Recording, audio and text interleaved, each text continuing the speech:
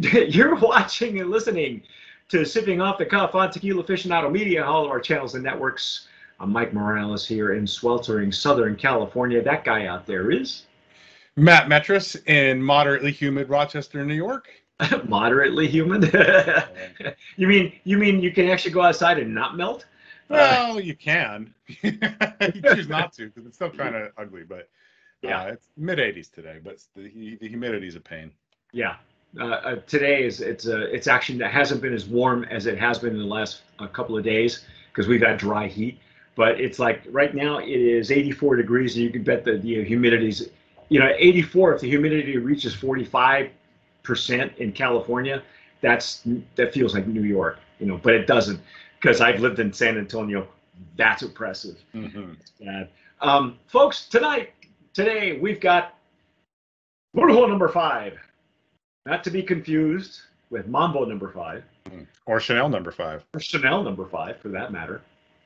And this is, again, the entire Brujo line, which is just gorgeous so far. Every one of these has been a hit. And this one is one plant only. The one, this number 4 is an ensemble. This one is a Tobala. And you and I have had Tobalas before, I think. Yeah, I believe we have. It's a cool looking plant too. It doesn't look the leaves are much wider than the traditional Espadine Blue Weber kind of thing that we're used to. So it's just neat to look at. Yeah. Well, I would imagine. Well, it's a Tobala, but and I don't want to go too far and say. I think Patatorum is one that you and I talked about that it's used in San Antonio as ground cover. I mean, every bank has Patatorum, and they're gorgeous gray, blue gray. And they grow a stem that is, I think, if you look through my Instagram, I have black and white pictures of in fact, a particular bank I used to drive by all the time, and I had to stop and take pictures of it because it was just so impressive, when they go to seed, and sadly, nobody picks up those seeds, nobody harvests them or anything like that because you're in a concrete parking lot, but. But this Tobala is very attractive to look at and very delicious as a plant as well. Mm-hmm. So I just scored the seal on my wax. As you can see, this comes in wax and a real cork, folks. And lots of bubbles. Oh, okay. Oh, my. Oh, my. Oh, my. All right. All right. A little bit in my Stossel Jarrito that I normally use for Mezcal. Oh, you're using your fancy handy dandy. Fancy. I got to get used to the pour line on this. I pour a little bit excessive in here, but that's okay. This is the Denver and Liley agave glass. And somebody sent me a link to that, and I think a lot more people are actually. What's nice to see is that people are experimenting with different glassware now, instead of the tried and true. And that's cool. Everybody should have different glasses. I mean, it's your toolkit, right? Yeah. I got to wash mine after every use.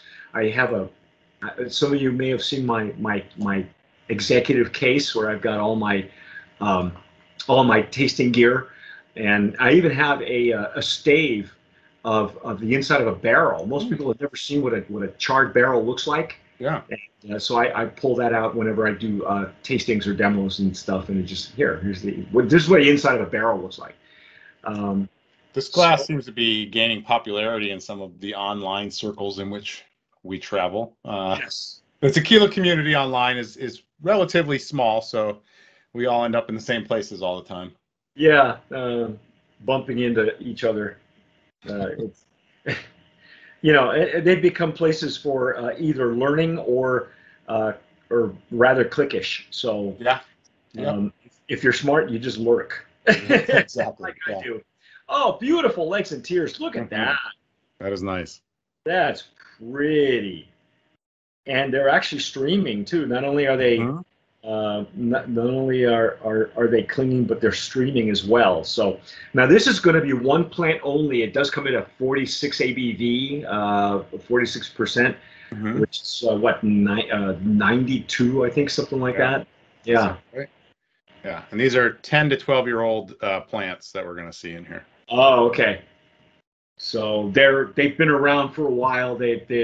Do they wild harvest these? This particular plant? I mean, it looks like they've done most of them as a wild harvest. Yeah, it does. So wild mountain sourced. Although it says slash, right now they are buying because it's a very dry season. Oh, see, I love the transparency on that website. It gives you all that information, and it's good to have that, folks, because normally, and I know I've mentioned this on a couple of other tastings as well that you and I've done, and Alex and myself. Normally, you see that holographic stamp right there on every bottle of mezcal. That's got to be there by law. However, what that is if you snap that, that tag, it supposedly takes you to what is the Comercam or CRM or whatever they're calling themselves. It's their known list, like there is in tequila. The only problem is now you're getting that error on there because there's the mezcal industry is in disarray at this point. Nobody knows who too many chiefs, not enough Indians, I guess. I don't know.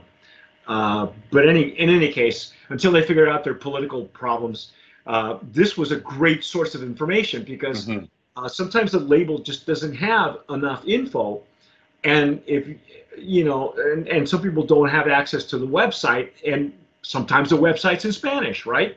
But this would give you like everything you wanted to know, and they give you coordinates, and technically speaking, they're only needed. The only necessity is to give you the minimal information, but a lot of brands were very forthcoming with information in Bruxo. So it's good to have more information, the better, because that way you can educate yourself and decide whether you like Tobalas or you like Cruchets or you like Espadines only. I don't know.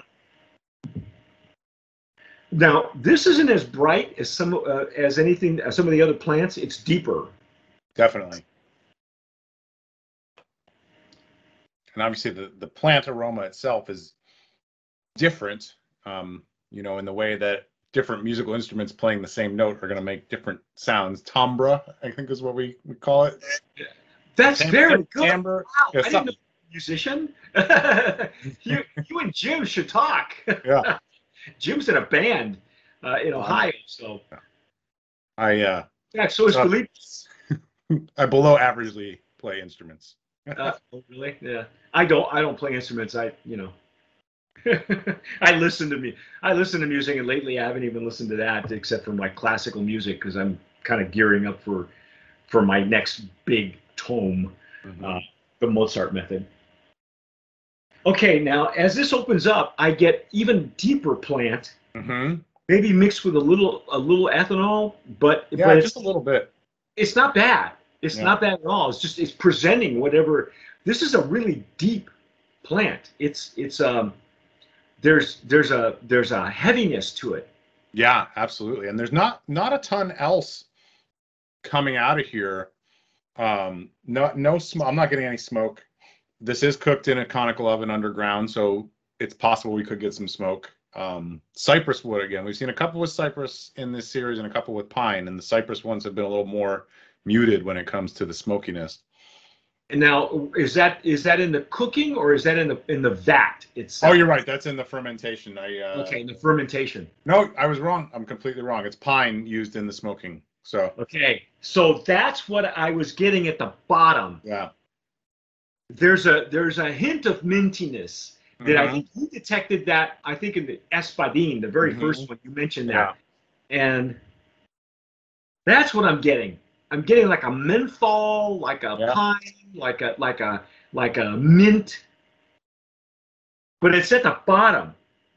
And it takes a minute to get to. The plant is really first and foremost here, but I totally pick up on that. Yeah. Each one of these folks has evolved in your glass. They're dipped in wax. There's not a whole lot of escapage, or leakage. Don't worry about when you have them delivered from Old Town. I know that Old Town carries this whole line. So when you open it, let it breathe, and be with it when it opens, because as it continues to bloom, it evolves. The last one, number 4. I got to figure out what number we're on. Number 4 kept evolving and evolving. It really did. Glass. Yeah. Of course, that was an ensemble. I'm ready to dive in if Let's you do are. it, man. Yeah. Yeah.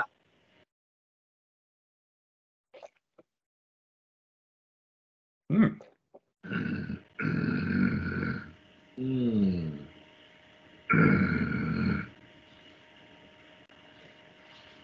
Oh, wow. It's such a different experience compared to the 4 that we just did. It's much thinner on the mouthfeel. Mm-hmm. First thing I noticed right away, but there's plant, there's fruit, there's spiciness of pepper, no ethanol at all. For But a me, great finish. It's got like a great medium finish. finish. But at 46%, it's not burning on the way down like the way you might expect it to when you're drinking a higher proof spirit. But man, this is such a nice blend of aromas in here. Yeah, there's the pepper and it's that spicy, you're right. It's kind of a thinner mouthfeel, and you can kind of tell because of the way that the legs and tears didn't.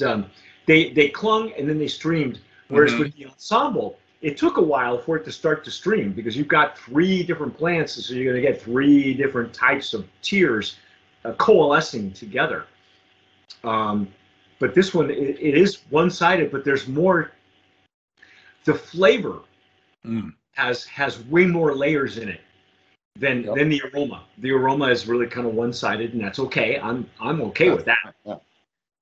Yeah, I'm getting some residual spearmint on my tongue. It's really delightful. Wow. Now see this one as it's a deeper, heavier nose and deeper, heavier flavor profile.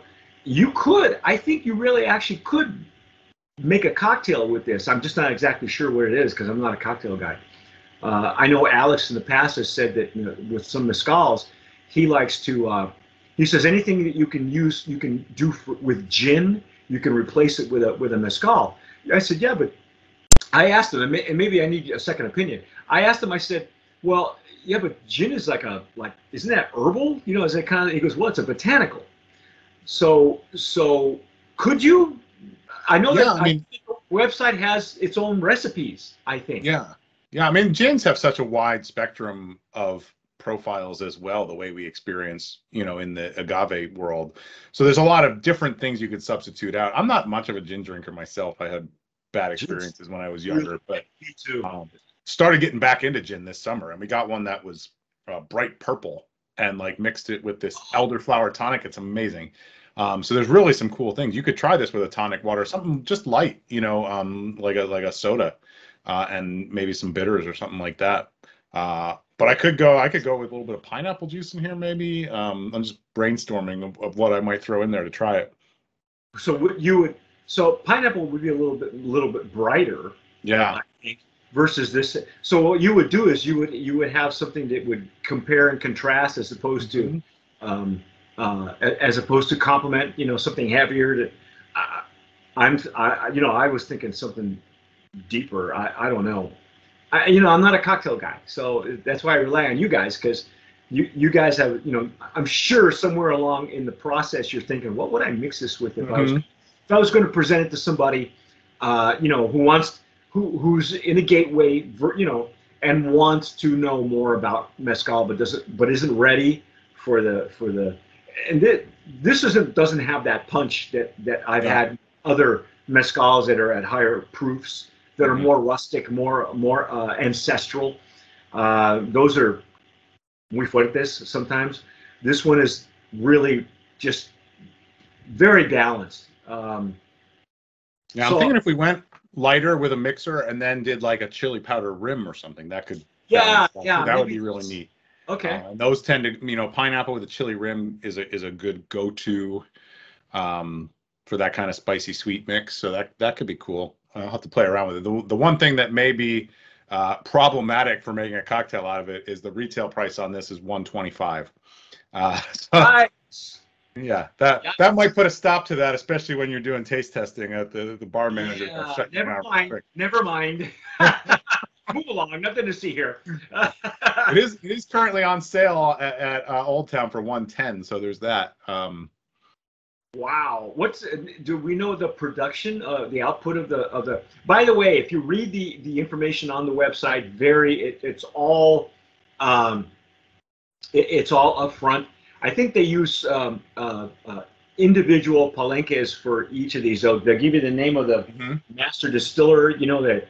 Um, uh, I'm going to have to read this because I'm pretty sure that they give you the name of the receta original, Maestro Cándido Reyes. So yeah, they name the distiller. It's a his recipe. Um, you get a lot number. I guess this one is I don't know if it's S392. Uh, does it say, for instance, what their output is? Yeah, and the output is very small, 200 liters per month. So we're seeing, as we go up in numbers here in this line, we're seeing smaller productions. Right. And each of these is coming from different villages and towns in Oaxaca as well. So we're just sort of getting a geographical flight of tasting. Wow. Yeah. You could do a whole flight of Brujo and be all over Oaxaca in the growing regions and the distillation regions and get a good idea of what the microclimates are doing to the plants. Yeah. That's why Oaxaca is so popular right now. It's just really hot up until COVID to go and visit because of the microclimates and the difficulty in reaching some of these palenques, which is their distillery is called in the mezcal industry. They're called palenques, and some are building more modern palenques. There's a few major global distillers that are investing in mezcal now. So it was bound to happen. Yeah. But right now, thankfully, there's still some that are not mass produced, that are small batch. I mean, that's small. That's a small It doesn't amount. get much smaller than this and still be economically viable. So it's Yeah. right on the cusp, I think. I'm hoping that I'm pretty sure the way these folks have done business now. Brujo was primarily in Europe. Matt and I did our first Brujo tasting it was almost like 5 years ago now. It was like right in your freshman year with us. Mm-hmm. And it was weird because we had gotten it from the UK. So I don't know how they got us bottles, but they got us different bottles. So we realized that we didn't know anything about them. There was no POS, there was nothing, and probably not even a website. And by the time we got these bottles and we went on the air, we went on camera, we realized that we had two separate bottles. And so it was probably the most, I tell Matt it's the most awkward tasting that he and I ever did. So it was 2017 we did that. I just looked it up. May of 2017. Did you? Which screen did you use? Screen number 3 or screen number 2? This one. I gotta look at the chart. It was screen number 3. Number 3. But anyway, I'm going to go there, man. Brand absolutely. Nominee here in the Tobala version. This is an extremely well done example of what a Tobala plant is and what it does. Again, like I said in the previous tasting number 4, I said this is your box of Crayola crayons with your basic colors, and this will give you a really good indication of what the big deal is with mezcal. And if you're experimenting, or maybe you're bored with the mezcals you got, maybe you want to go a little bit higher than Gateway, which is 80 proof. I highly recommend this entire line. And the folks in the UK who are watching this, you guys are already know. So whatever you're doing with this, if you're watching us on YouTube, please leave us a comment. Let us know what you're doing, how you're getting it, where you're tasting it, what good mezcalerias there are in the UK, wherever you are, or even in Germany for that matter. But that's our take on Tobala number 5. I keep thinking of Mambo number 5, man. Maybe we should, if we do, we got to pay royalties. Yeah. Anyway, we have no budget for that, okay? And YouTube would kill us. But please, if you're watching us on YouTube, give us a like, hit the notification bell, because we stream every month. You get all of it at the beginning of the month, so you can binge watch all the tastings we did the month before. subscribe unless you're, worried about commitment. And whatever you do, tomar sabiamente. Sip wisely.